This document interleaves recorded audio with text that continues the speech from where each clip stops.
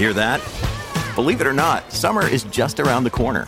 Luckily, Armor All, America's most trusted auto appearance brand, has what your car needs to get that perfect summer shine. Plus, now through May 31st, we'll give you $5 for every $20 you spend on Armor All products. That means car wash pods, protectant, tire shine, you name it. Find out how to get your $5 rebate at armorall.com. Armor All, less work, more clean. Terms apply.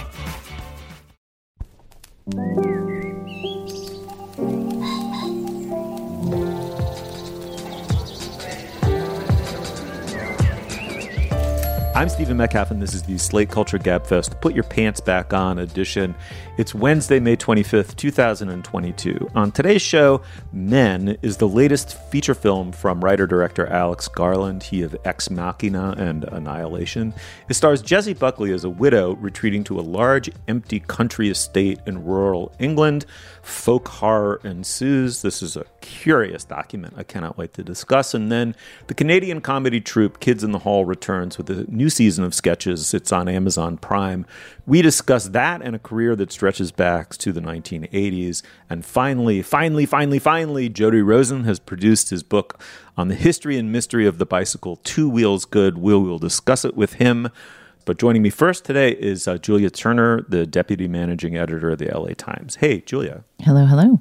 And of course, Dana Stevens is the film critic for Slate.com. Hey, Dana. Hey, greetings. All right, digging in then. Harper is a young widow. She's leased an old country estate in rural England for, feels like the weekend, maybe the week, in no small part to continue processing the grisly suicide of her husband, who we meet in tormented flashbacks. He not only took his own life, he tried to take hers with him in a way by blaming her preemptively for what he was about to do. Harper only wants to be alone with her pain, but she discovers that the house, the grounds, and indeed possibly the entire area are haunted by, well, that is the very dark twist at the heart of this movie. It involves her co-star, Rory Kinnear. Okay, in the clip you're about to hear, the main character, Harper, calls the English equivalent, the UK equivalent of 911, because a man is trying to break into the house where she's staying. We don't get a lot of dialogue here, but you'll hear, at the very least, the chilling sound design of the film. Let's listen. Explain what's happening, please.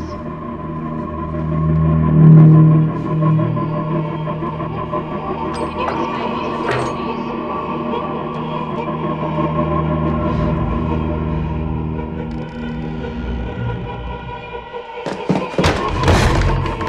Police car has been dispatched. Please stay on the line. I am staying on the line. Are you alone in the house?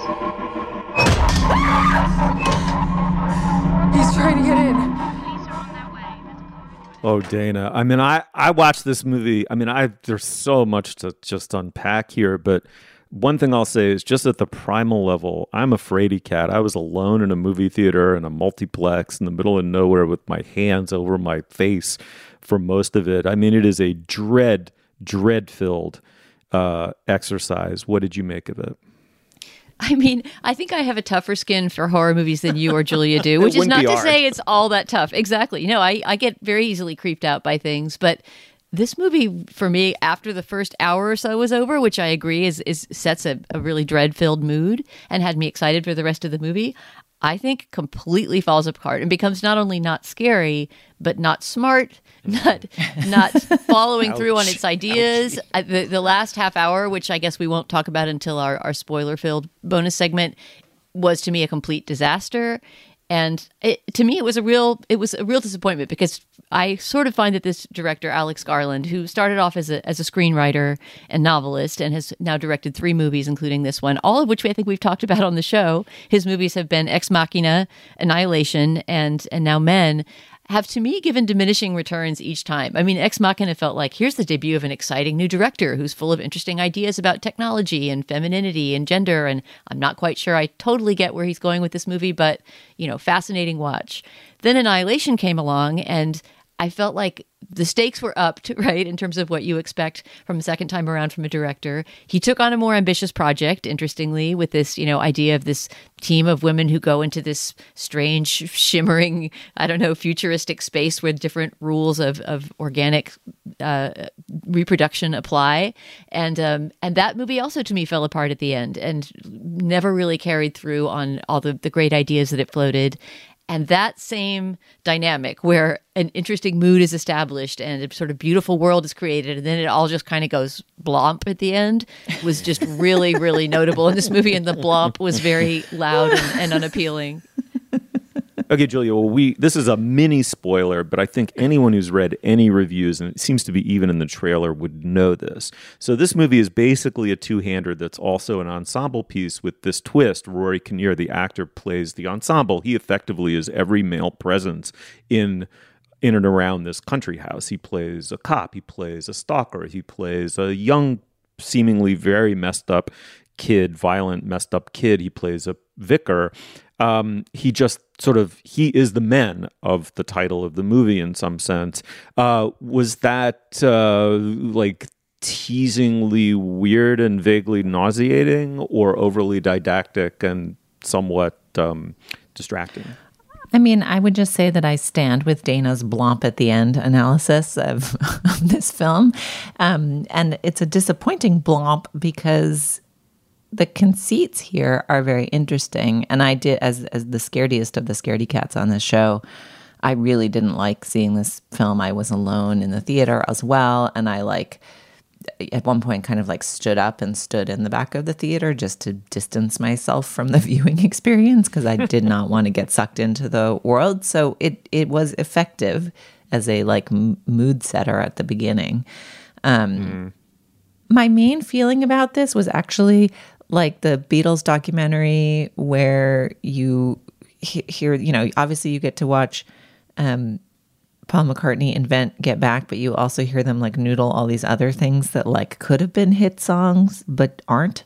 And of course you don't have the earworm, but the notion of this director essentially arguing that the fact of being a woman in the world is to be the damsel in a horror movie, because every man you encounter is actually the same base instinct and obsessive desire and inability to see you as anything other than the mother and the fucky. That's an interesting, provocative idea. I actually felt like maybe it was part of why I was finding the movie so unnerving, is the concept is just being a woman. That's the horror movie, right? And that's so interesting and really provocative, and a provocative movie to make right now. And the performance and the sort of sameness and differentness of all of these characters that Rory Kinnear plays really marvelously, each of which is sort of an avatar of a different kind of gross masculinity. But I think actually it's also where the movie starts to lose its edge, and where the Jessie Buckley character, Harper, at the center of it. And again, she's one of my favorite actresses working today. She does a good job with this performance, even though it's quite thinly written and often seems to consist largely of a man saying something appalling to her and her going, "What?" And she just says "what" all the time in the movie, but it kind of works as character development. Yeah. But anyway, her she doesn't seem to register that it's the same fucking guy. And so then you start to think she's a little dim, or he's obviously the same guy from the beginning. And so there's something about the way that she processes that turn that creates a little bit of unreality in her situation. I don't know. Blomperino, this could have been so good, and it was not. Mm-hmm. Yeah, I'm sort of with you on that. Julia, you raised this interesting question: is to what extent are we seeing a slightly forced, artsy, overly self-consciously cinematic touch by the director in making Kinnear all of the men? And to what extent are we inside her subjectivity? I mean, the action of the movie, in some chronological sense, begins with her husband, played by the actor Papa Essiedu, is depicted as just an incredibly emotionally needy weakling. I mean, he does among the weakest, most manipulative things a human being can do, which is threaten to kill himself because he's not getting what he needs from his wife, who now wants to leave him. And he, in the midst of that conflict, hits her. And so there's a primal act of domestic violence that initiates, in some sense, the entire action of the movie. I mean, it's the moment she definitively kicks him out, he very soon kills himself. Well, and it's interesting, too, the movie kind of leaves it ambivalent. She's not sure whether he jumped or fell or what. Whatever happened, it came from a deeply suicidal impulse, but it's left vague. And so are you I couldn't decide. Am I seeing an allegory or a kind of strained metaphor on the part of the director? Am I seeing inside her consciousness, but it's being made concrete in a way that we're not supposed to take as her subjectivity exactly? It was like both overthought and underbaked at the same time, which is, I think, the trap his stuff gets into very often. And then I think there's another issue. I'd be very curious to hear the panel discuss it. Dana, I kept thinking, oh, well, this is like Jordan Peele and Get Out, only using gender. Well, the obvious difference being Jordan Peele grew up as a black man in America, and so his parable about racism bites all the way down to the bone and beyond. This is a movie written and directed by a man. I'm not sure how I felt about that as a feminist gesture. It seemed like it was committing the very sin it was attempting to taxonomize. I think this movie is actually about men. Like it pretends to be about the experience of women who are subject to the whims and grossness of men, but it's actually about the like tragedy of being a man and being like trapped in all of these shitty forms that you can't get out of. And so it's fundamentally not that interested in her and her experience, I felt. Brilliant. And there's also, I think, in the way that the movie deploys sort of folklore and myth, the suggestion that like men are essentially fucked and it's ever been thus and there's no way around it. And I think the movie becomes much less scary in its final chunk, which we will discuss in the Plus segment, in part because what it does in the final chunk is make men ridiculous in the face of women's power. And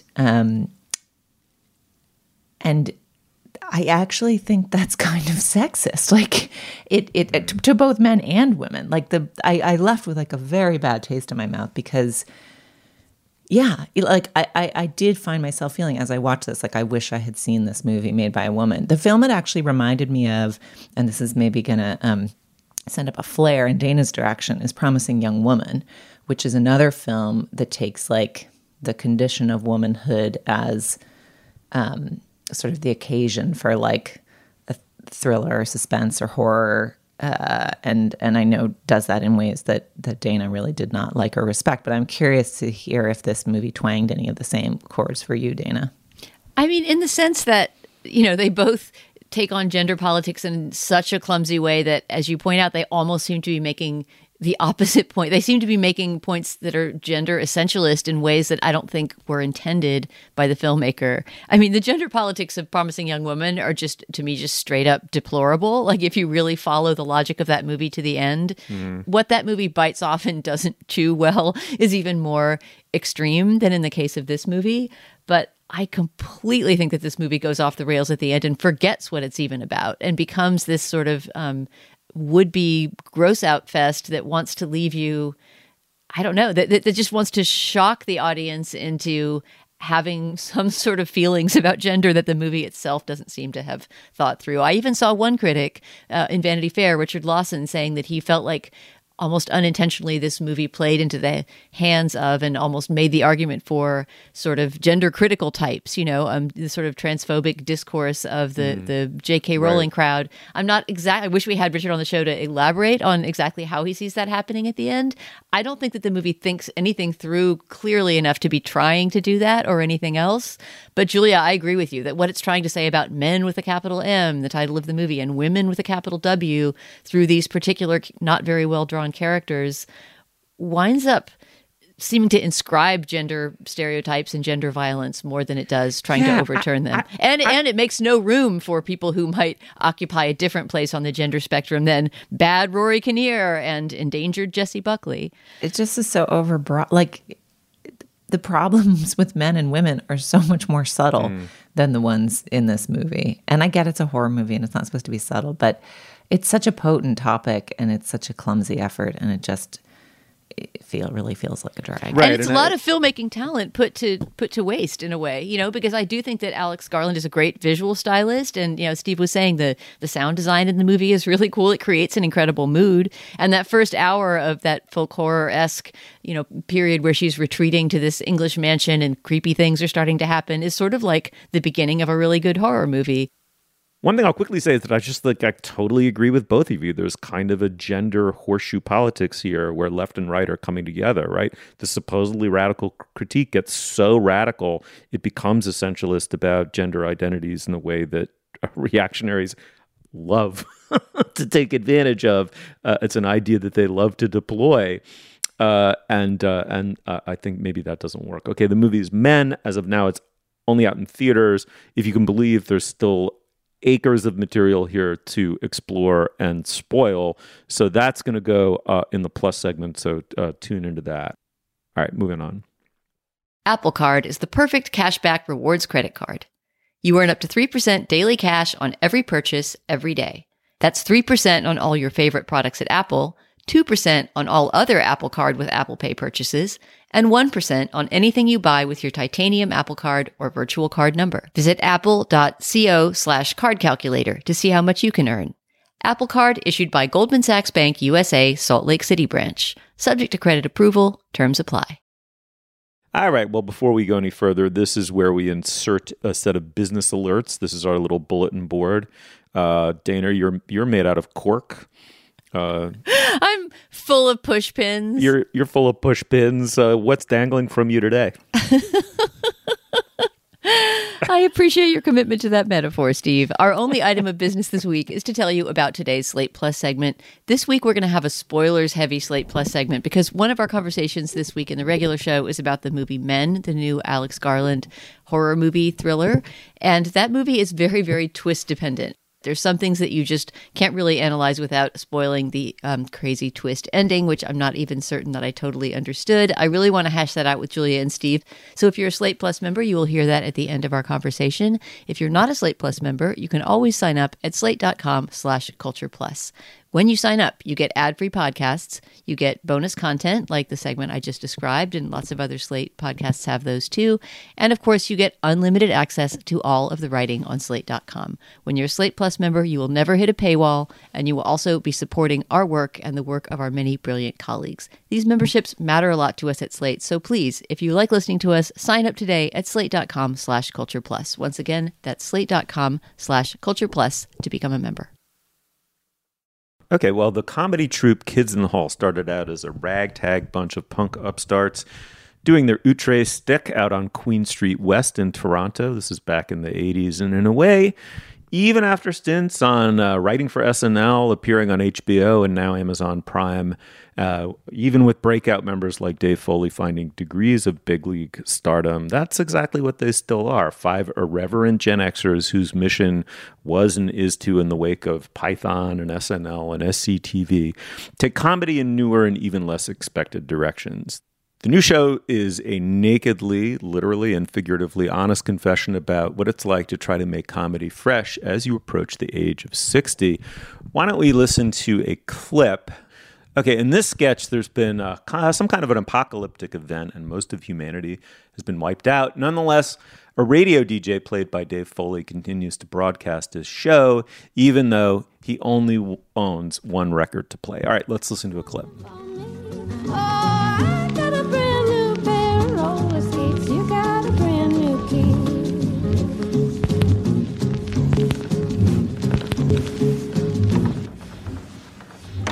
Good morning, that was Melanie and Brand New Key, and this is your friendly neighborhood DJ, Mike Motormouth Mulcahy on KROC, the Crocodile, rolling out the rock to whoever's left in whatever's left of the greater metropolitan area. The weather today is mostly lethal, so stay indoors. And by indoors, we mean underground in a secure bunker or an abandoned mine. Well, enough chitter-chatter. Let's get at her. This is Motormouth in the Morning. Ready or not, here I rock. Well, I got a brand new pair of roller skates. You got a brand new key. All right, Julia, let me start with you. I didn't have I have to admit, a deep history with Kids in the Hall. It was fun making their better acquaintance for this segment. What was your history, and what'd you make of the reboot? I did encounter this as an anointed product as a teen and liked it, but wasn't a comedy nerd. Didn't think of myself as particularly in love with any of this. And yet this is the first remake that I've had the full nostalgia. I was oh, this is what people must feel. The super 90s surf rock theme song comes on.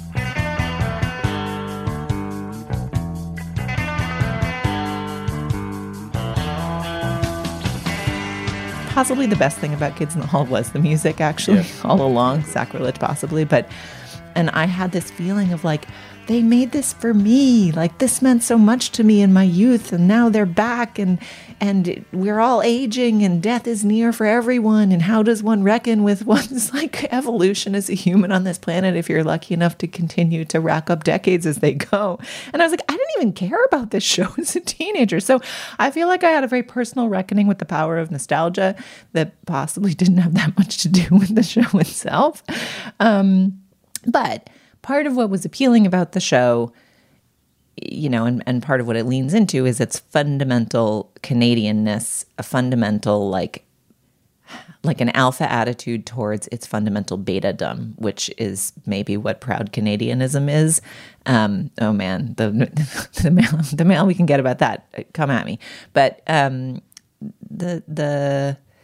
it's interesting to talk about this in the same show as talking about Men, which leans very hard into scuzzy, outmoded, and not particularly nuanced versions of manhood. And part of what I think was radical and interesting and exciting about Kids in the Hall in the 90s was the modes of manhood that were on display, the ways in which it was teased and mocked, the playing with gay characters in ways that were perhaps not so common at the time.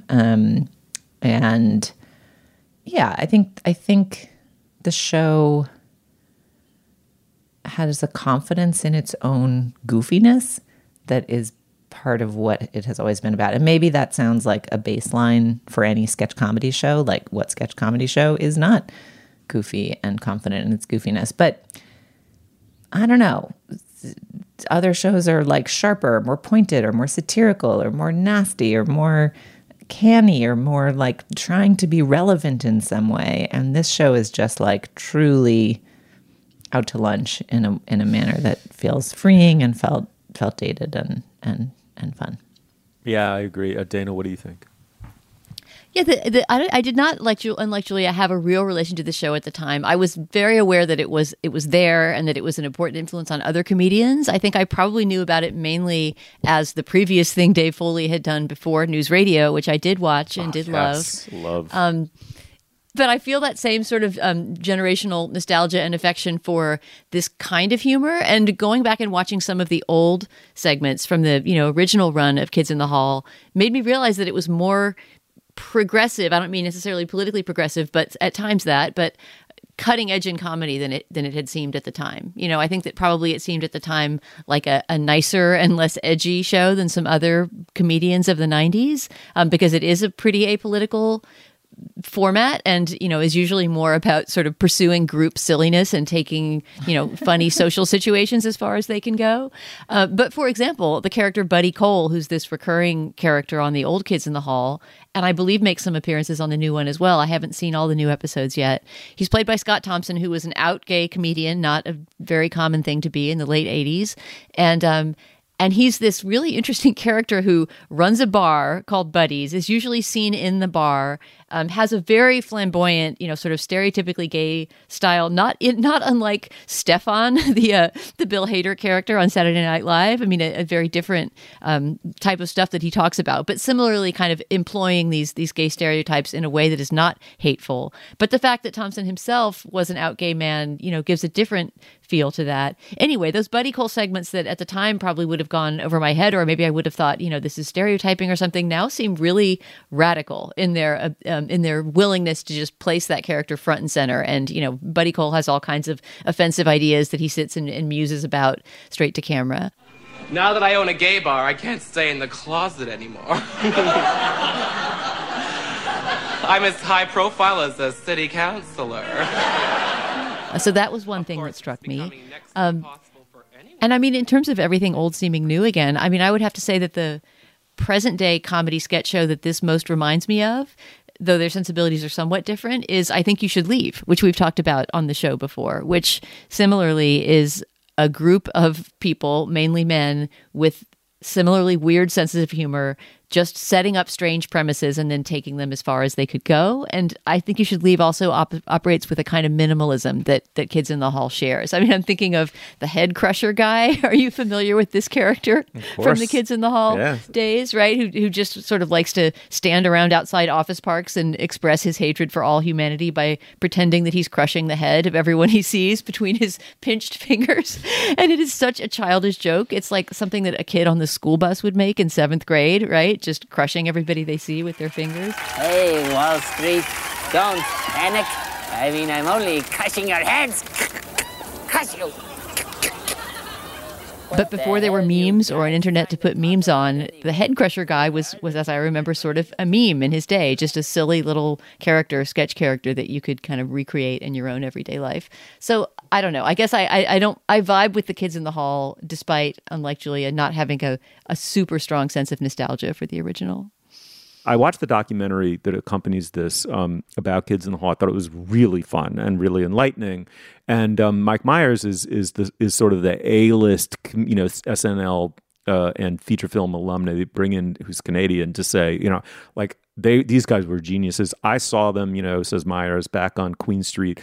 The only thing in the world I wanted to be was a member of Kids in the Hall. He would cameo with them, but they didn't let him in, whether he was too young or just didn't fit or whatever. And I'm like, Mike Myers made me laugh, right? Like, that was the generation of SNL that started to resurge and was finally reminiscent of what had made the original show great. And Myers was a genius, and he had that weird, like what planet are some of these characters coming from? But Kids in the Hall never made me laugh, right? And even watching the doc, I was like, God, I'm not laughing at any of these supposedly classic skits.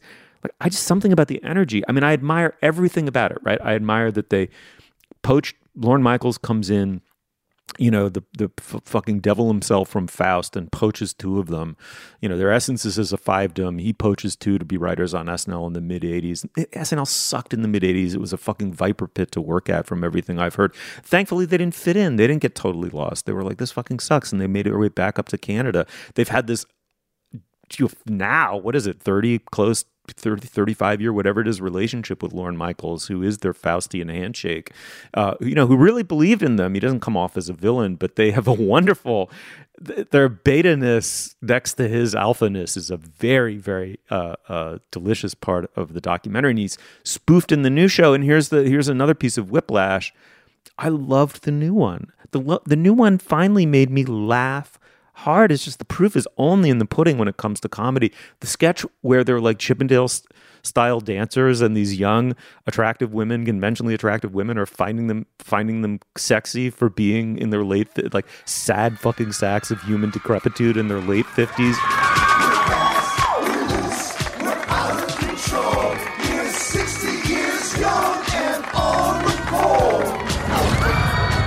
It's so funny. It's just fucking funny. That's so interesting, Steve. I actually found this less funny.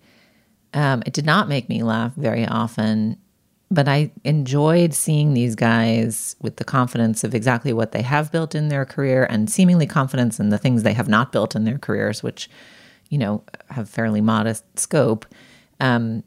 just like embracing the idea of doing comedy together nearing age 60. Like one of the first sketches in the first episode involves two of the characters stripping down naked to evade some cops who are hunting them for a robbery, and just like jumping around fully naked, full frontal, like, you know, just inviting us all to really study their physiques nearing 60, and you know, that sort of speaks to the overall attitude. Is like, just take us as we are. And one aspect I did not like about the remake because of that is that it has these little interstitials of like the Kids in the Hall fans that are legendary comics who are more famous and celebrated, at least right now in the culture, than the Kids in the Hall guys are, pretending to be characters who love the Kids in the Hall.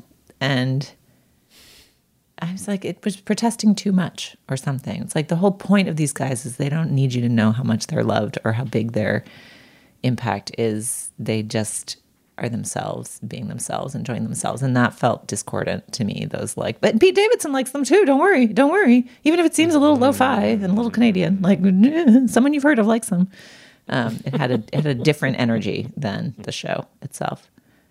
Okay, well, I mean, worth checking out.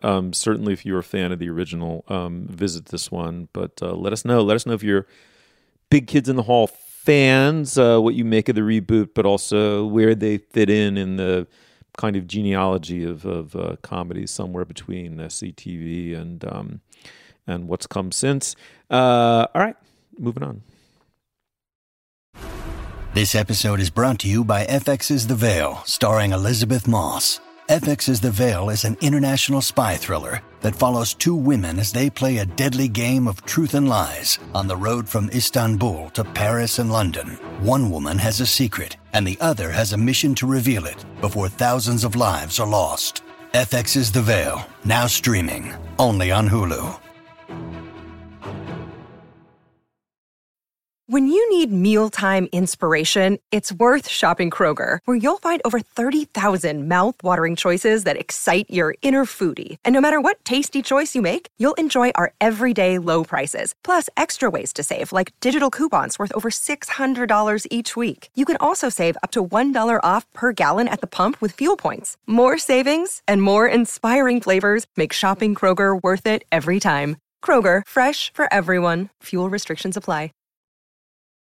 Okay, well, Two Wheels Good, The History and Mystery of the Bicycle is the new book by Jody Rosen, and it is as definitive, deep, dandy, and hard to categorize as the man himself. At once a thorough history, a memoir, a prose poem, and something of an expose. We'll talk about that definitely. The book shows us a machine and a man made of many parts. Jody Rosen, hi, buddy, and huge. I want to tell you huge congrats as Sisyphus with the rock only a third of the way up the hill. I am just really, really pleased that you brought this book, which I've been waiting to read forever, to completion. It is a wonderful, wonderful achievement. It is a genuinely great book. Congrats. Thanks, Steve. I appreciate it. And I can't wait to read yours. No pressure, but... All right. Well, moving on very quickly from that moment. The first thing that really amazed me about the book is that the bicycle seems so elemental, right? And yet it is so incredibly very new. It was invented relatively, like really, really recently. It turns out that inventing the bicycle is fundamentally different from inventing the wheel. Talk a little bit about that, and also what brought you to the subject. You yourself are an avid biker. Let's get there too. Okay, cool. Yeah, no, I mean, what you say about the bicycle's kind of belated invention is very true, and is also one of the kind of, the great curiosities of the bicycle, because the technology that is necessary to build a bicycle has been available since the early Middle Ages, and yet it took centuries for somehow fate to get its act together and give us the bicycle. So when the first kind of proto-bicycle arrives in 1817, which is not a bicycle with pedals, it's like a push bike. It's a bike that's propelled by essentially straddling the thing and running. That first bike, which arrived in the city of Mannheim in what was then the German Federation, the Duchy of Baden, it showed up at the same time, or actually 15 years after, like a decade and a half after the invention of the steam locomotive. By the time the bicycle was kind of perfected, there was a long history of a series of trials and errors and to produce the bike that we know today, which has two equal-sized wheels and, a chain drive that pulls the rear wheel forward and, the classic bicycle form, which was at that time in the late 19th century called the safety bike. The safety bike arrives in 1885, and that's the same year that Carl Benz produces his first Motorwagen. So, we have a locomotive train is around before the bike, and by the time the bike gets perfected, the automotive age is upon us, is stirring. So it should have been around earlier, and for that reason, there's a lot of kind of bogus apocryphal creation myths that have circulated around the bike for decades. People kind of projecting the bike back into history and saying, "Oh, there must have been an ancient bike that the Egyptians were tooling around on in the shadow of the pyramids." Jody, to pivot from the history of the bicycle to the mystery of the bicycle, and this is the subtitle of your book, The History and Mystery of the Bicycle, which I love. I wanted you to talk about how you see this book as a nonfiction project, because it is an unusual kind of project and is certainly not an exhaustive history of that piece of technology that you just described the initial design of. I mean, you do definitely kick off with some history, but then what in the subtitle is called The Mystery of the Bicycle, sort of a more reflective, essayistic, and I don't know, I would say a personal history of the bicycle is also woven into that.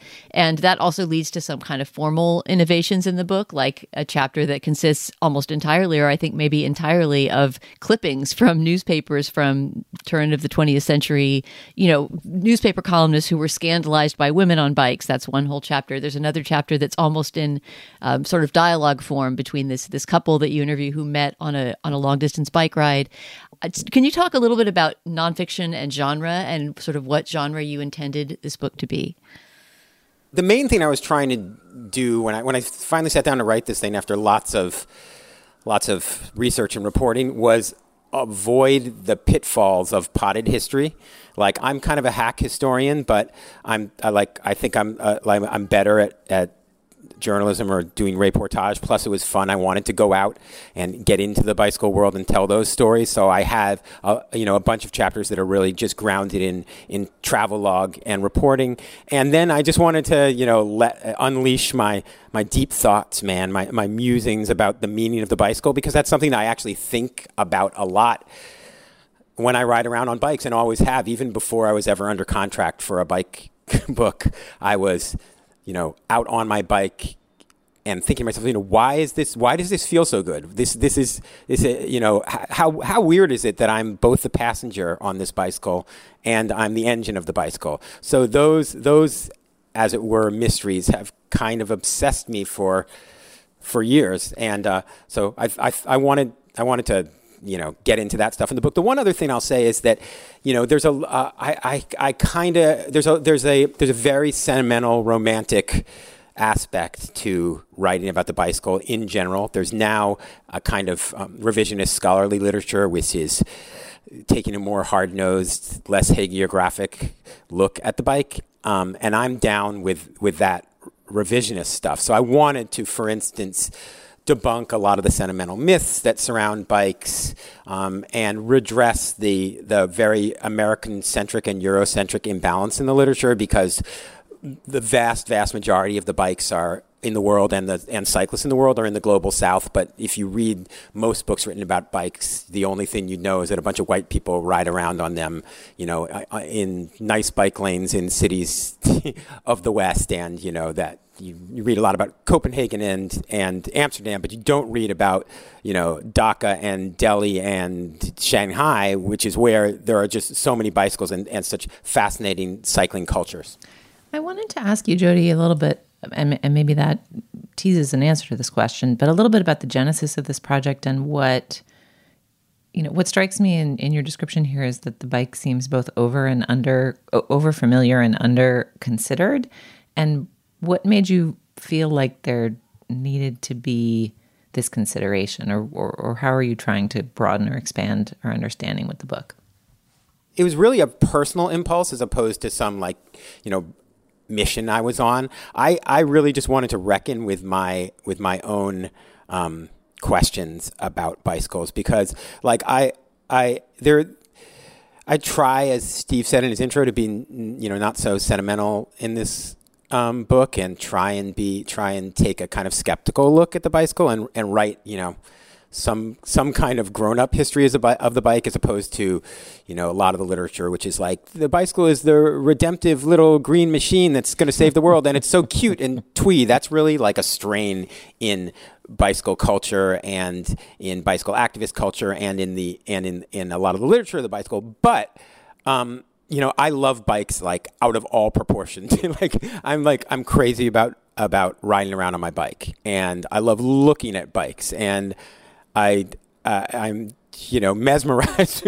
I'm mesmerized by the bikes I see in the street. So it's just this topic that has obsessed me for many, many years.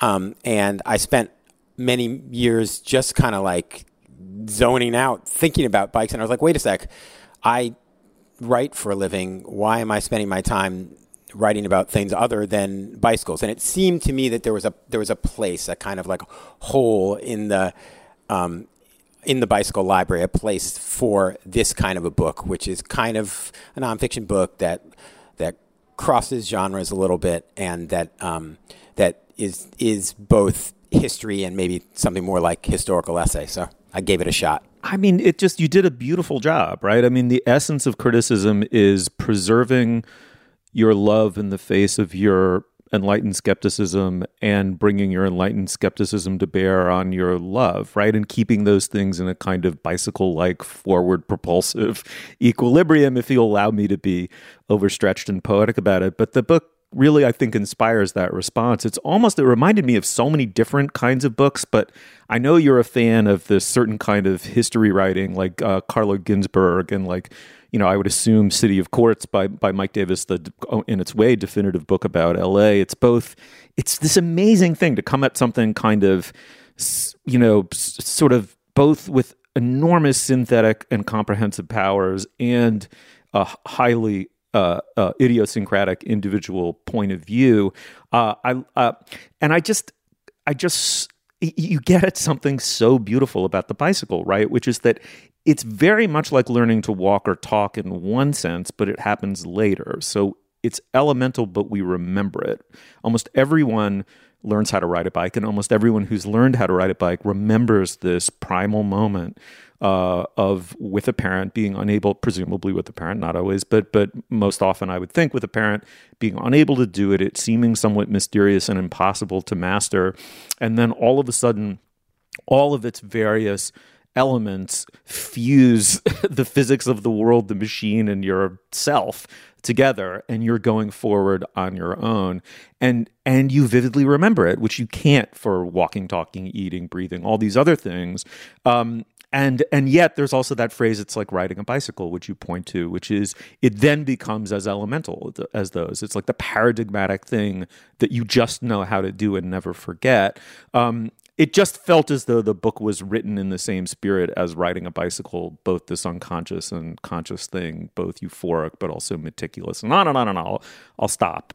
I mean, what you say about that that kind of primal experience of learning to ride a bike and that moment, that exhilarating moment of, tasting liberation and autonomy that you experience as a kid, when suddenly you're like whooshing off on two wheels, the adult who's been pushing you along isn't back there anymore, and suddenly you magically know how to ride a bike. Like the skill is assimilated instantaneously, and nothing's going to shake it loose unless, God forbid, you have some horrible brain trauma. That's the crazy thing about the way the brain works, and how a skill like bicycle riding, it just kind of gets locked in there. But that feeling of freedom through history has been extended into the political realm, because the bicycle, for all my trying to be a debunker and not be sentimental about the bike and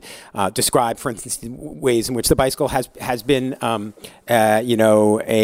tool of empire and has extracted an environmental toll in its own right. The bicycle really has been a tool of protest and resistance through the decades, and I think that now we're seeing like the reemergence of the bicycle as a vehicle of protest. We saw it in the Black Lives Matter uprising of 2020. There's a lot of people taking to streets across the world in great numbers on bicycles, and we're experiencing like in pure if you look at the stats, this is like the biggest bicycle boom and the most globalized bicycle boom of all 200 years into the life of this weird, pokey 19th century machine. So that's actually, I think, another, possibly even the biggest reason I wanted to write this thing is because like we're in a bike moment, and what the future of cities arguably depend upon things like bikes are finding more space and for bikes in cities, and getting cars the hell out of cities, and to some extent, although this can be overstated, the future of the planet depends on us finding a more sustainable, saner, healthier, happier way to live, and the bicycle really can be a big part of that. So yeah, that's another reason I wrote the book, because because this is 2022 is a real bike moment. Mm-hmm. Here, and may this book be a big part of that going forward. Jody, I can't quit you. Can you stick around and endorse? We don't do that much anymore, but we'll make time for you. Can you stick around here? I would love to. Thanks so much. Okay, well, the book is Two Wheels Good, The History and Mystery of the Bicycle. It's out today from Crown Books. Please pick it up. It is a tremendously worthwhile document. Jody Rosen is going to stick around and endorse. Thanks for sticking around, Jody. I want to tell you about a new show from the Financial Times called Life and Art from FT Weekend, hosted by me, Lila Raptopoulos. Life and Art is twice a week. On Mondays, I have a guest on to talk about life and how to live a good one. Everything from winter travel to cooking to living more creatively. And on Fridays, we talk art. Two FT journalists and I discuss a piece of culture that's in the air, new music, movies, and more. Find Life and Art from FT Weekend wherever you listen. All right. Well, now is the moment in our podcast where we endorse Jody. Thank you for sticking around. What do you got? Yeah, I kind of strong-armed you, Stephen, to letting me stick around because I feel so evangelical about this endorsement that I had to just like get it out in the world on some platform. So I'm co-opting your platform, and this might feel like a log roll because nominally I'm a New York Times writer. Like that's I have a regular freelance contract job for the New York Times Magazine. But this is not a log roll because I'm endorsing the work of a writer who's a New York Times critic. I never met this person, never spoken to this person, but I'm so in love with his work that I had to say something about this. Do you guys know who Jason Farago is, the art critic Jason Farago? I was gonna say that's who you were gonna say. He is so effing good. I agree. Every single time he steps to the plate. I mean, he is just a tremendously good art critic, art historian, public art historian. He's marvelous. Right, and in particular, he has kind of pioneered this series in the Times that's called Close Read, which Julia will be interested in this, or maybe she has thoughts about this. This is just one of the It's so good. It's so good. I've been reading them. Exactly. Most incredible uses of the internet in journalism that I've ever seen to kind of do exegesis, like to explicate and do close reads, as it were, close analysis of works of art. So in the case of Jason Farago's pieces, he writes very beautifully in these very short little sentences and you kind of scroll through and you get a couple sentences per scroll. And what you're doing is looking at a work of art. And the interface works such that you with each scroll, you might like zoom in on a particular detail of the painting as he's talking about that, or zoom out to take in the whole. And these pieces step through art history, the history of ideas, history writ large, and just perform like just the best kind of, close criticism, like deep criticism. So I want to recommend a couple of pieces in particular to people who just want to get started with Jason Farago. There's a piece he did about a painting by Berthe Morisot, who's maybe she was American, even though she has a French-sounding name. But in any case, she was a lesser-known Impressionist master. He did a close reading of a Jasper Johns painting, which is just really like it's a tearjerker of a piece. He did a close read of a painting called Shah Jahan on a Terrace, which is in one of those wonderful Indian miniatures. I think it's a 17th century painting. So yeah, just Google around, get to the Times website, and check out Jason Farago's close read pieces. They're all masterful. Yeah, I endorsed one, the the Auden poem, Musée des Beaux-Arts. It's just an amazing feature. I agree. Dana, what do you have?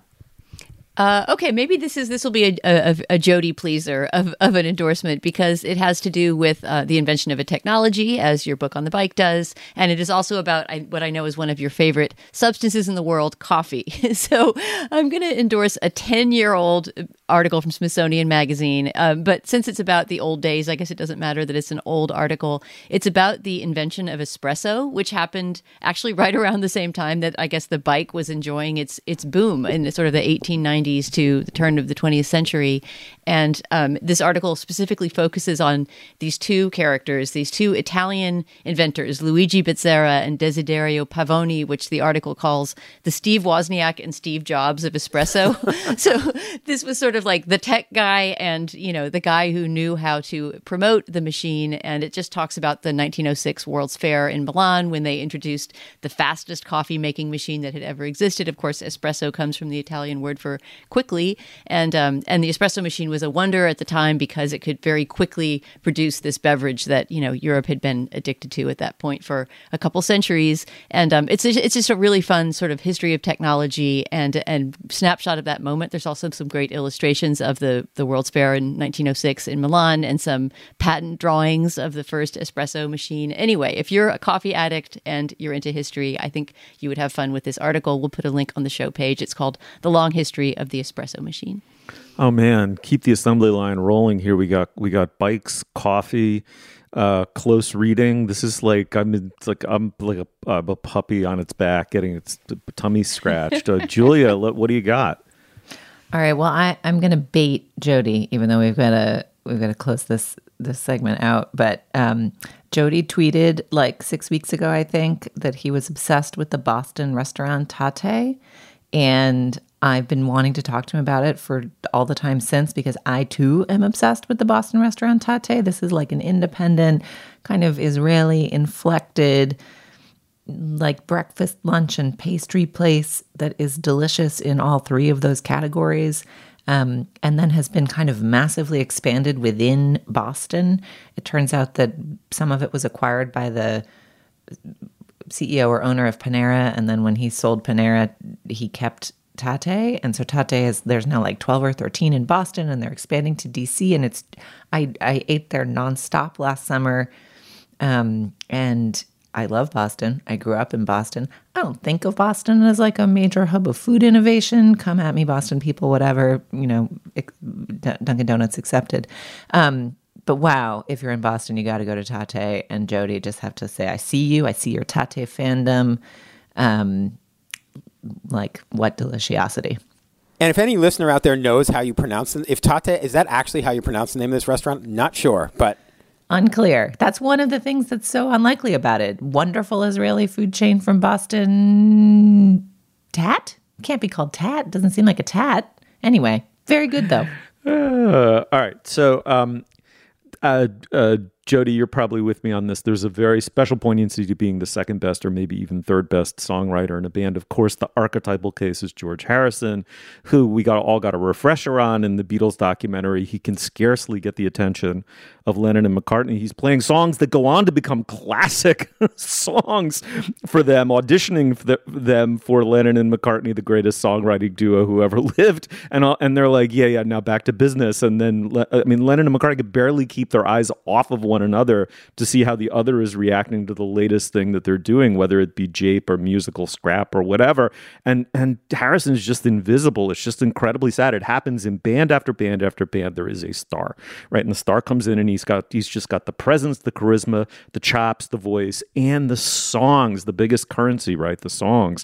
And there was an example of this that I don't think is especially well known. The bass player for the Replacements was Tommy Stinson. With added poignancy, he became a member of the band when he was in his very early teens and toured a lot of the country, if not parts of the world, when he was like 15 with guys 2, 3, 4 years older than he was. It was because he was the younger brother of the guitarist, who was a major substance abuser, his older brother Bob.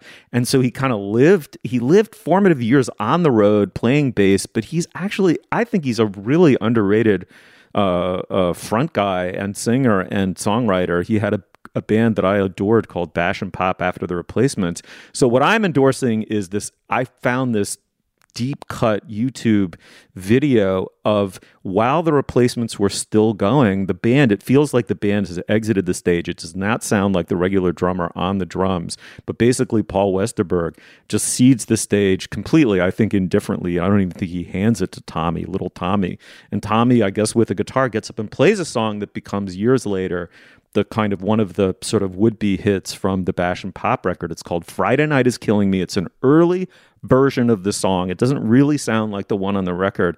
And just it's like from 91, we'll post a link to it. The utter poignancy, the heartbreaking, like there was already this deep homesick quality to what the Replacements did, what Westerberg did, and it's just tripled, quadrupled, to have little Tommy Stinson, the perennial younger brother, the second best songwriter in the band. And I think he's just an amazing rock and roller. He's got a great upper register rock and roll voice. His songwriting on that first Bash and Pop record is kind of like the old Faces classic records. It just has that jump and melody to it. It's just primal stuff. It's really good. Jody, you won't like it at all, but I'll send you the link and you can tell me why I'm wrong. I will definitely. I'm a huge Replacement fan. What you talking about, baby? Oh, wow. Okay. Pleasant surprise. Jody, it was so cool to have you on the show. People must buy your book, Table Pounded. It is so good. I just have to flag that's like the most Steve and Jody moment ever. You invite Jody on, you praise his book lavishly, and then at the end you shade him by being like, you're a music critic who doesn't think the Replacements are good. Come on. I want to take issue with this adverb lavishly. I praised it proportional to judiciously. Its excellence. Okay. Yes, thank you. Yeah, actually, I think Steve praised it judiciously too. There's nothing lavish about it.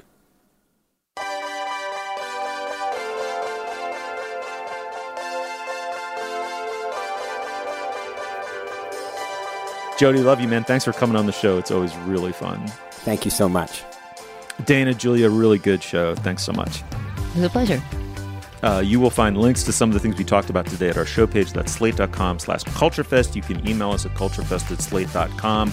Our introductory music is by the wonderful composer Nick Britell. Our producer is Cameron Drews. Our production assistant is Nadira Goff. For Jody, Dana, and Julia, I am Stephen Metcalf. Thank you so much for joining us, and we will talk to you soon.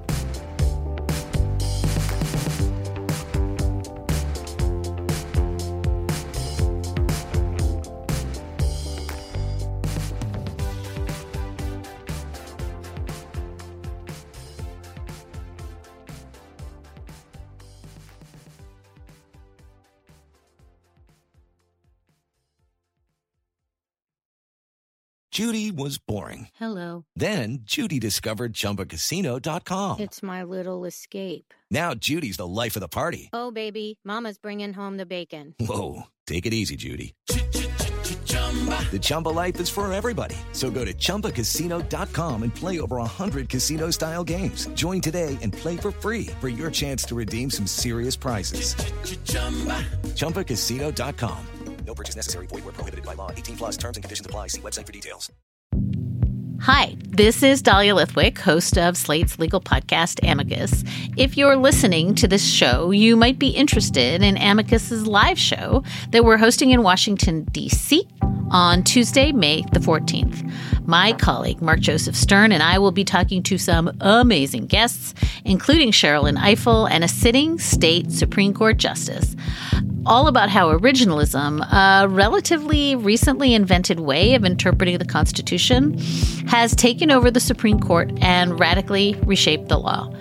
It's been doctrinal rocket fuel for the conservative legal movement and facilitated the rolling back of abortion rights, the expansion of gun rights, and the obliteration of the separation of church and state. And as another wildly consequential Supreme Court term careers to its end, the court's originalists are on a tear. But there's something you can do about it, and we hope you'll join us in D.C. on May 14th to explore the possible pathways out of the current situation. Go to slate.com/amicuslive for tickets.